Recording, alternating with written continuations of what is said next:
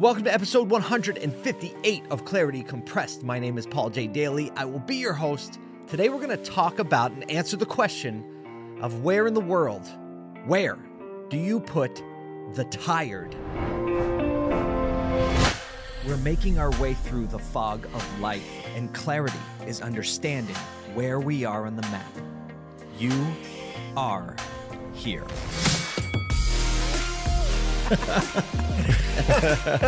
Let the good times roll. This is Clarity Compressed. Now, so much is changing and so much is moving, and everybody's exhausted after 12 months of going through COVID, and your business changing and your life changing, and sometimes your job changing, sometimes losing people, literally losing people to death. With all of that change, it's easy to feel exhausted. It's easy to feel tired. It's easy to feel scared. And how are we supposed to keep moving when we're so tired and we're so scared? Well, we are supposed to keep moving. We are designed to be able to handle immense amount of adversity, immense amounts of pain and suffering so that we can triumph through it. The triumph of the human spirit. I believe that's the way we were created, to overcome these things, and we grow through them, and we begin to think and feel more deeply. We gain wisdom, we gain perspective, we gain clarity. And so as we were going through this, I had a team meeting this morning with my agency, and there were about 20 of us. I was reminded of this book right here. It's called What to Do When It Is Your Turn by none other than Seth Godin. And this book is a really great illustrated book. You know, it has all these pages, and they're all different stories that handle and take these little snippets of how you should take the baton when it's your turn to do it. And by the way, in the book, it says what to do it when it's your turn, and it's always your turn, meaning the control is always in your hands, how you react to a situation.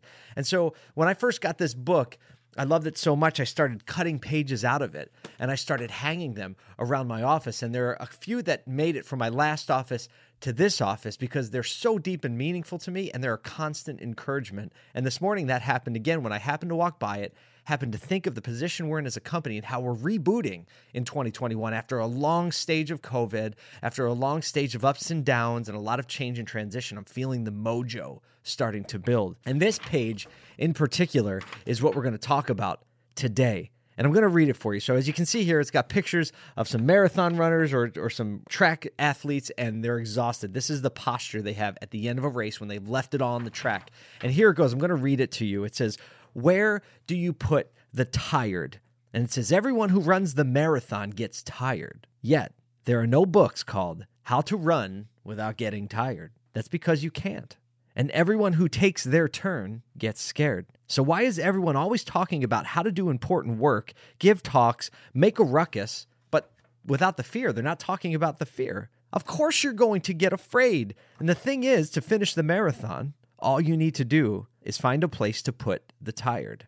Not avoid it, merely put it somewhere. And the same thing is true for the important work we need to do.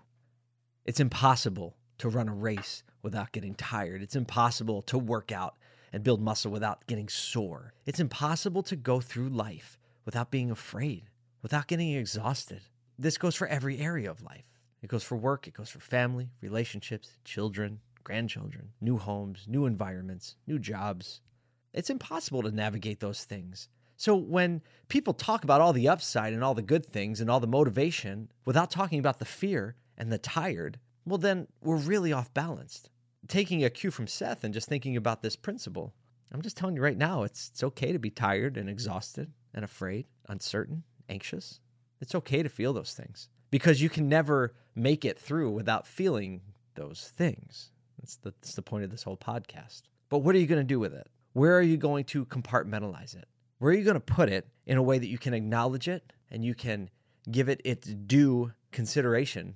But then you can also keep moving because like the marathon runner and the track athletes in this picture, right? If they stopped running when they felt tired or they felt like they were going to lose or they were afraid of the crowd or they were anxious because it was the Olympics, what if they just stopped running the second they felt those things? Well, it wouldn't work out really well, would it? You think of golf as one of those games where it's really, they say it's about your nerves. Can you manage your nerves?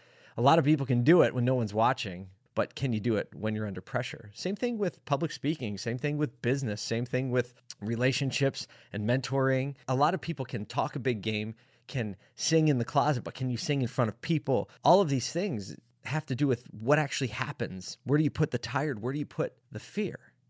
I would propose the place to put the tired and the place to put the fear are really in a place that's subservient, big word there, subservient to your vision and why you really do what you do. Because unless you have that higher vision, unless you have that reason, that meaning for growing a company, that meaning behind raising a family, keeping a marriage healthy, that meaning for serving other people, right? If you don't have that meaning, well, then the exhaustion is going to just burn you and drive you into the ground. And so if you're feeling tired or anxious or run down right now, well, let's take a step back and ask why it is that you're engaging in the activities that put you in that mindset or put you in that position of being tired. Because your ability to compartmentalize and put the tired somewhere and put the fear somewhere is only going to be as effective as your desire and your ability to articulate the reason why you are even engaging in those activities in the first place. For me, from a business standpoint, when this life is over and when I'm out of here, right, when I'm off this planet, I want people to be able to say that their life was better because of the time they spent next to me, right? The reason I do that is because I want to see people grow. I want to see my team grow. I want to create more opportunity for my family. I want to help as many people as I can, whether that's you on the other side of this video, the people in my company, the business people I interact with. I want to help people move forward, get more clarity and more perspective in their lives, because that's just what I want to do. I want to help people move forward. In my family, I want to be around for my children and my grandchildren. My goal is that I can spend the majority of the later years of my life with my kids and my grandkids. Like that's all I want. That is all I want. I don't want to chase around a little white ball. I don't want a big boat. I don't want to move somewhere else. I just want to be there.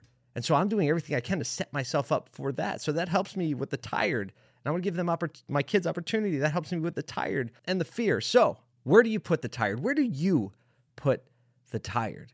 Do you put it in a healthy place and deal with it in a healthy way? Or do you deal with it in an unhealthy way? Right? A lot of people deal with the tired, stress, and anxiety in unhealthy ways, right? We're all subject to those desires, the ground balls, right? So when we have a bad situation or we have, some stressful things, there's some easy things that we can do, right? Some people resort to binge watching Netflix. Some people resort to eating boxes of donuts. Some people resort to substance abuse. Some people resort to relational abuse, right? Taking it out on other people. I'll say that when all those things come to mind, like that is not finding a good place to put the tired. We got to put the tired in a good place. And I think that good place is within the context of why we do what we do. So life is not going to be void of tired. It's not going to be void of anxiety. If you're feeling those things, it's okay. Let's deal with them in a good way. Let's put them in a healthy way. Because I believe God created us to contribute. I believe that He created us to overcome these tired things, these fears, these anxieties. It's supposed to be difficult because that's how we grow. The fear and the hurt and the strength and the stress, like that's how we grow.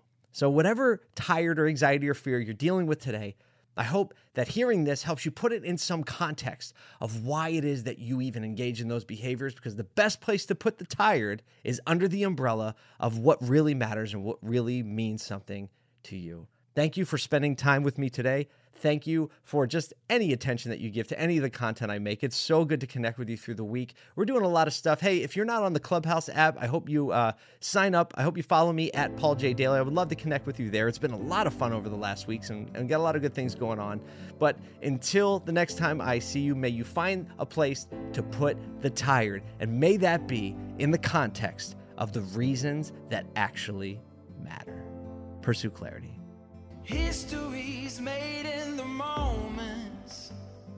Heroes collide. It's all on the line with our backs against the wall. We came to fight.